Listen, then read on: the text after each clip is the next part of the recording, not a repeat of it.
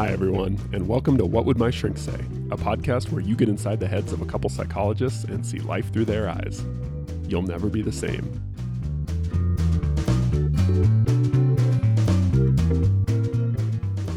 So, Todd, I don't know about you, but I think a lot of people would be surprised to hear that a big part of my job as a therapist is to help people stop thinking. Now, we'll get into what I mean by that exactly, but I want to ask you right off the bat, would you agree with that statement, that a big part of your job is to help people stop thinking? Think carefully. No, I wouldn't say that. I see where you're going. Where am I going, Todd? I would say this, and maybe that'll kind of, I would say a big part of my job as a therapist is to help people identify dysfunctional patterns of thought. I think if I could get people to stop thinking, that would be awesome. I'm not sure I can get myself to stop thinking sometimes. But I know what you're saying. I think, explain what you mean by that. Yeah. So, we all think a lot. Most of us are sort of brought up to be thinkers, right? We spend a huge amount of our time and energy in school learning how to think in a particular way anyway, kind of hard and carefully. And I sort of think about that as like, that's a kind of mental gear, like thinking hard about something, analyzing it, kind of comparing it to other ideas and concepts and focusing on it, questioning it, imagining how it might be different in a different circumstance. It's all kind of thinking hard, kind of thinking. Which is awesome. That's how diseases get cured and how bridges get built and even how therapeutic progress happens in a lot of ways. So while I think that 98% of the time thinking hard about things is really useful and beneficial, there are certain situations, which you tend to run into in therapy a lot, where thinking hard can really backfire on you. I would agree. I think thinking is an amazing tool, and sometimes I'll tell my clients thinking is an amazing tool to use on outside external problems. Thinking tends to not work so well when you're thinking about thoughts or when you're thinking about feelings. That a lot of the problem-solving skills we use to handle issues in the outside world don't really extend inward very well. Does that make sense? Yeah. Sometimes I think a lot of people come into therapy wanting to learn how to do subtraction on their emotional lives. What do you mean by that? They're feeling really sad or really anxious or really frustrated, and they want a coping skill that lets them subtract frustration from their experience and just not have it be there anymore. I think you're exactly right. So many clients are kind of coming in looking for the way to eliminate an unpleasant thought, emotion, behavior pattern from their lives. Mm-hmm. Yeah. So I think I just had the thought, we should be clear up front what we mean when we say thinking, or I'll try and be clear what I mean when I say thinking. That'd probably be good because we'll throw out 12 terms for the same thing. So obviously if you're, if you have a brain and it's functioning, you on a really broad level, you could think of thinking as just another word for consciousness. If you're conscious or if your brain is even functioning in some way, you're thinking. That's right. The real broad definition of thinking. Okay. But what about, kind of daydreaming, or if you're just sort of, noticing, looking at a sunset, right? That's sort of, you're aware, and maybe you're kind of very casually sort of noticing or saying, oh, that's a nice hue of orange, in the sunset.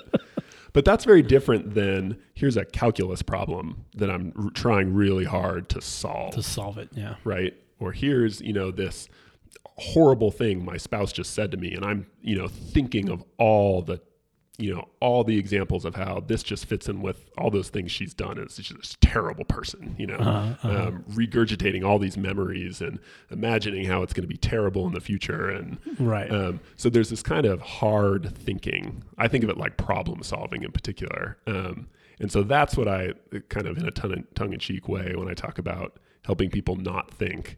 What I mean by that is helping people shift out of problem solving thinking and into a different kind of mental state. So let's put this in a context then. Great.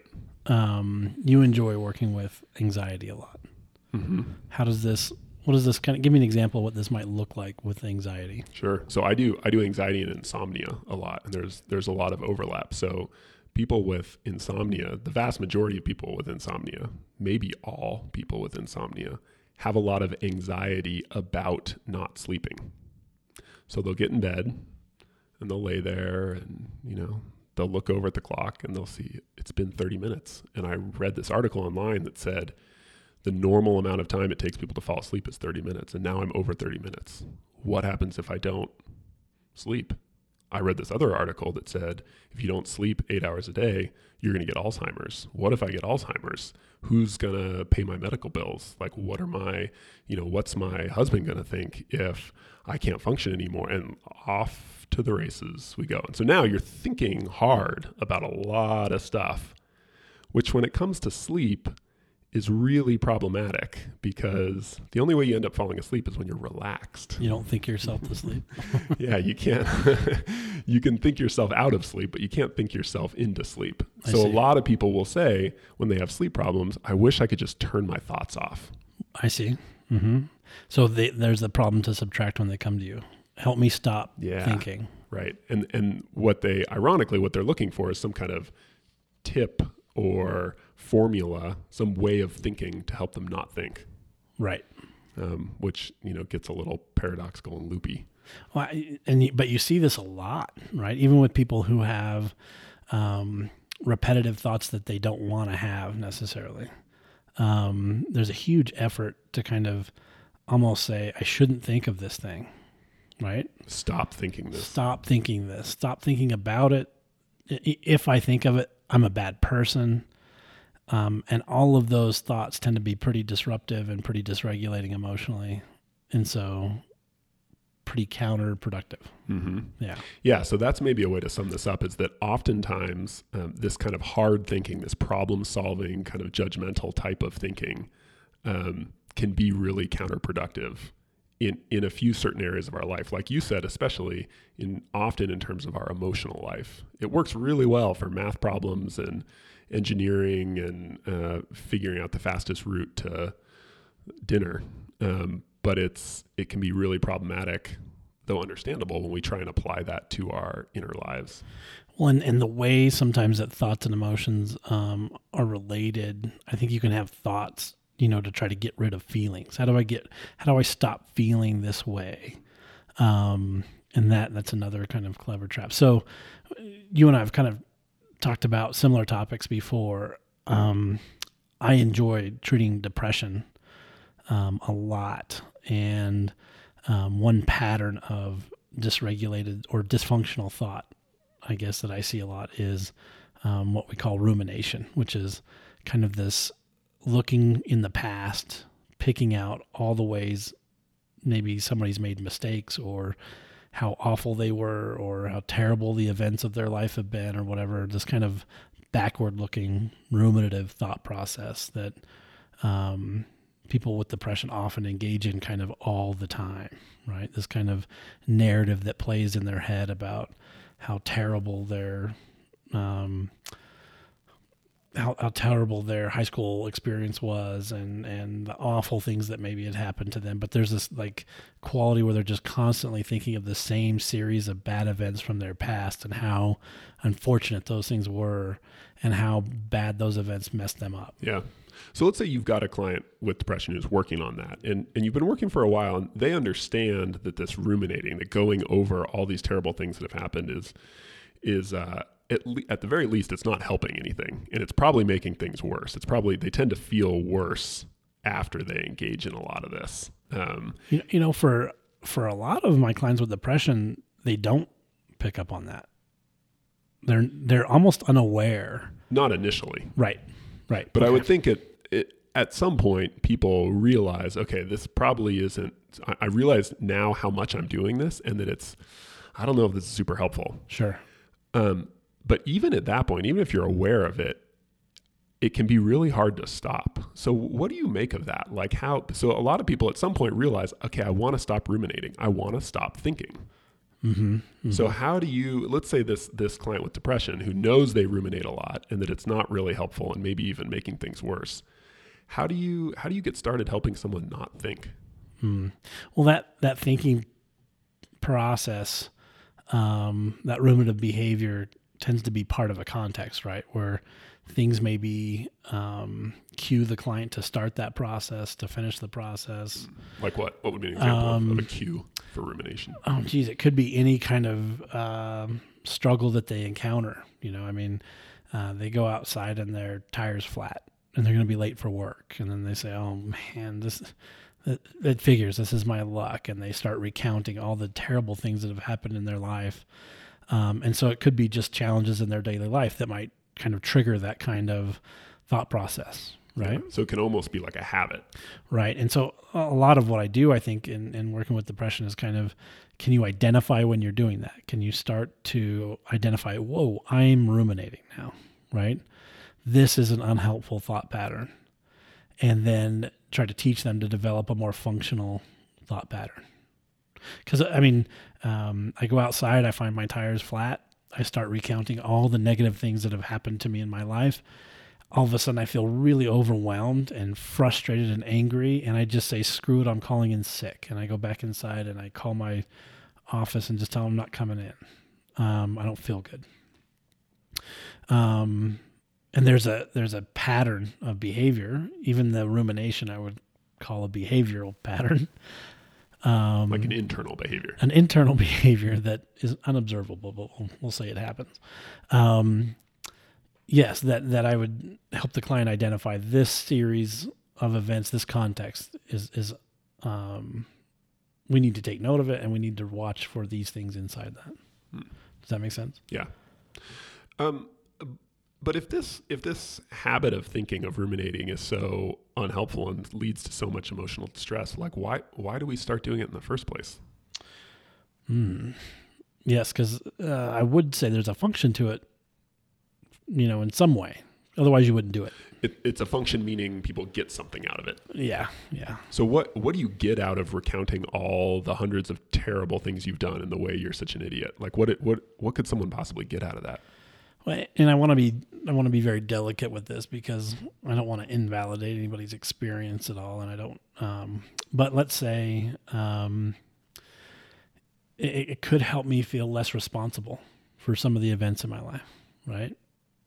By kind of just saying screw it with my flat tire, it's almost I guess an immediate. There's some immediate relief. I'm not going to deal with this right now, right? And so there's an immediate kind of relief because I'm not going to have to deal with this flat tire and I'm not going to worry about it impacting my day and my work. I'm just not going to deal with it. So your thoughts about this pattern of tending to think that like bad stuff just happens to me, it sort of lets you avoid some of that immediate responsibility. Exactly. Yeah. And it fits in maybe a narrative of my life that I'm not at fault. Or I don't bear any responsibility for some of the things that happen. They've just kind of happened to me. Now that said, I definitely, if anybody's listening who's struggled with depression, I'm not saying that bad things haven't happened to you or that, right. Yeah. But it could be precisely because really bad things happened to you at a stage where you weren't equipped to deal with them effectively. Yeah.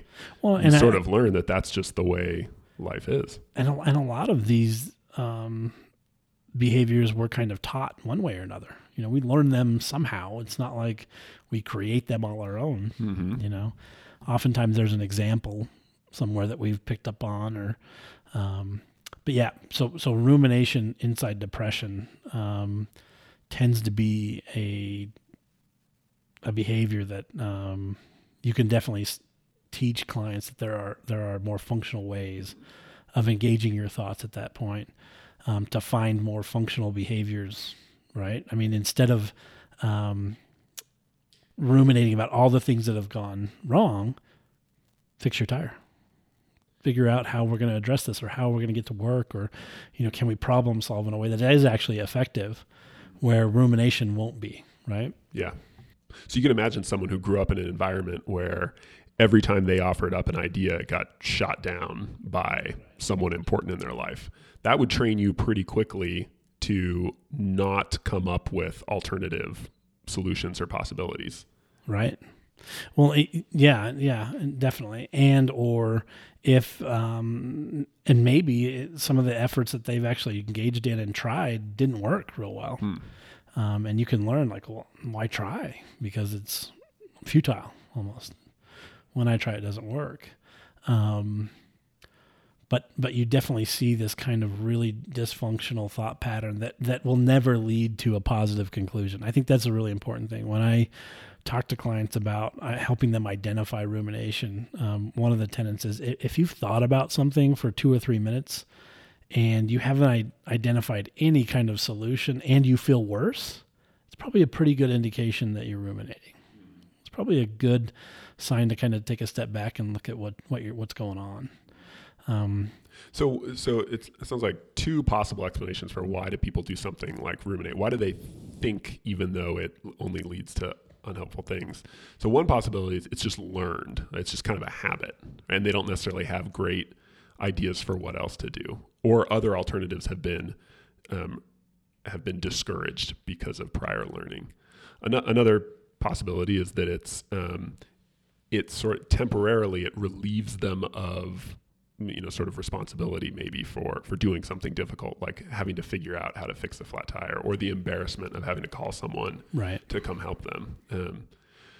So I think another reason sometimes that we find ourselves thinking unproductively, without a function, without a particularly good function, thinking that doesn't lead to anything helpful, is that we really don't like being in situations that make us feel helpless. Very so true. if you get into a situation like having a flat tire, say, and let's say you never learned how to fix a flat tire, and you let your AAA insurance expire, and you're out in the middle of nowhere, and you feel really helpless. A lot of times thinking very temporarily can make us feel like, well, at least I have a little bit of control. Like, at least I can do something. I can't actually do anything about my tire, but I can think. I can do this mental activity. And even if very briefly, it lets us feel like we have some control over a situation that feels uncontrollable. We're doing something. Yeah. And I think there are all sorts of other tendrils that get pulled in there too. We're thinking about something, we're doing something, we're being somewhat effective. But oftentimes, that rumination is easy. I go out to the driveway, my tire's flat. I realize I don't have any money to pay for a new tire. I don't have any money because I, lost my job 3 months ago and haven't really financially recovered from that. I lost my job because my coworker, upset me, and I got upset or whatever. There's a series of really easily connected kind of events that have, maybe negative events that have resulted in my current situation. And so it can be an effortless kind of like, here we go. The flat tire also brings up all sorts of other losses, all sorts of other struggles, and they're easily connected. Yeah. And it is that kind of and it's a control issue as well, where it's like, if I could have just not lost my job back here, this wouldn't have happened. It does introduce this idea of control. There was a moment I could have had control. If these things wouldn't have happened, I wouldn't be here. So it does feel almost productive in an odd way. Yeah. So another, we've been talking about rumination, which is kind of this fancy term. Yeah, fancy term to describe something very tangible, which is kind of thinking hard but unproductively about things in the past. Right. And there's no technical definition for rumination, but I think that's a lot of people think of it. A lot of therapists think about it like that. That way. Yeah. But another version of kind of unhelpful thinking hard is worry, which is sort of in some ways it's the opposite of rumination. It's thinking hard and unproductively about something in the future, often a kind of a hypothetical in the future. One of my clients introduced the term "what ifing." What if I start what ifing about stuff? Yeah. But you see a lot in anxiety kind of related disorders. Mm-hmm. Yeah, and a lot of times it goes back to that control. Imagining all sorts of future outcomes can feel like you're doing good work, like you're problem solving. You're imagining all the worst case scenarios and all the terrible things that could happen to kind of prepare yourself. It's almost like bracing yourself for the shock. And I think we're all kind of taught that effortful thinking is a good thing, so both in rumination or worry, it sounds like what you're saying is there's a feeling that I'm doing something or I'm trying. Yeah. Well, and I think that's the really tricky part about rumination and worry is that most of the time, I would argue, thinking hard and thinking critically and problem solving is a really good idea, and it gets reinforced. Right. So it makes it that much harder in these situations that look and feel like real problems to not do it because we're so used to doing it. But Nick, Tough. Let's say I'm applying for a job and I start to think, what if I don't get this job? If I don't get this job, what if all my savings is depleted and I lose everything? And if that happens, then the chances of me being homeless are pretty high. And the rest of my life is going to be screwed. I mean, isn't that kind of identifying probable outcomes? And isn't that useful? Well, it's identifying outcomes. I think at some point in that chain, we went from likely to possible to pretty improbable. Okay. So that's the first thing is you do want to look at it's easy to get swept up in worry or rumination from, likely or plausible types of thoughts, like I would be out of a job and it would be financially tight. That's definitely possible, probably probable. But does that mean you're going to be homeless? But it's scary to be homeless. It's very scary to be homeless. So I would say that the first step is to realize, are you thinking this way deliberately and intentionally on purpose, or is it something you just kind of find yourself doing? I think a lot of the time we get 55 cycles into worry, and only then do we realize, oh my God, okay, wait a second. Maybe this isn't really, I've been going over and over and over and all these terrible things that could happen. And only now am I realizing, wait a second, maybe this isn't helpful. So if you can be more deliberate and say, okay, if I lose my job, there could be some consequences and I should think about that. Right. Mm-hmm. So sit down, get a piece of paper out and deliberately think through, write them down. What are the possibilities here? How likely are each? What are some, if those happened, what could I do in response to that? So I think a big distinguishing line is this thinking. Are you doing it really intentionally and deliberately, or are you just sort of letting it happen? Is there a flow of just never-ending horrible possible outcomes, or are you actually looking at real solutions to probable events? Is that what you're saying? Mm-hmm. Okay. Yeah. And again, this difference between is it really, am I thinking on purpose or do I just find myself thinking? And that's not a totally clear distinction, but I think we all can kind of basically feel the difference between those two. Because if you're thinking on purpose, that's the true problem solving moment? No, I just think you're more likely to end up thinking helpfully rather than unhelpfully. So as opposed to just kind of finding yourself in a worry pattern, if you're deliberately trying to look at an issue and resolve it. Yeah, the other thing that happens in both worry and rumination is when they're internal, when we're just worrying in our head, it tends to go really fast. Like I think it's something we don't really appreciate, that our thoughts go really fast when they're in our head. Yeah. And it's one of the really simple explanations for why therapy is helpful, I think, is that by talking something out, something concerning, you force yourself to slow down. And then good things happen when you slow down with distressing things, I think. It allows you to get perspective on things. And if it really is a unhelpful thought pattern that's leading to emotional distress, if you can slow it down and only have a couple cycles of worry instead of 40 of them, right, you're going to have a lot less negative emotion that comes out of it. You'll feel a lot better. Yeah. And I think that's maybe one relationship we want to highlight is that the way you think tends to impact the way you feel a lot. Or basically, those things are highly, highly correlated. So if you're thinking these catastrophic, terrifying thoughts, you're going to feel anxious. You're going to feel, yeah. One thing that I noticed, I think you're right, to get back to your comment about slowing these things down. With my clients who are really depressed, one thing that we do is kind of really track worries, depressive thoughts, right? So when their mood changes at all, I kind of give them instruction to kind of really write down what their thoughts are in that moment, right? And one comment I get a lot when that homework comes back, when we're talking about, this form the clients filled out, is I had no idea how often I thought this. I had no idea how often this thought came up. Or when they wrote it down, they kind of took a step back and said, do I really believe that?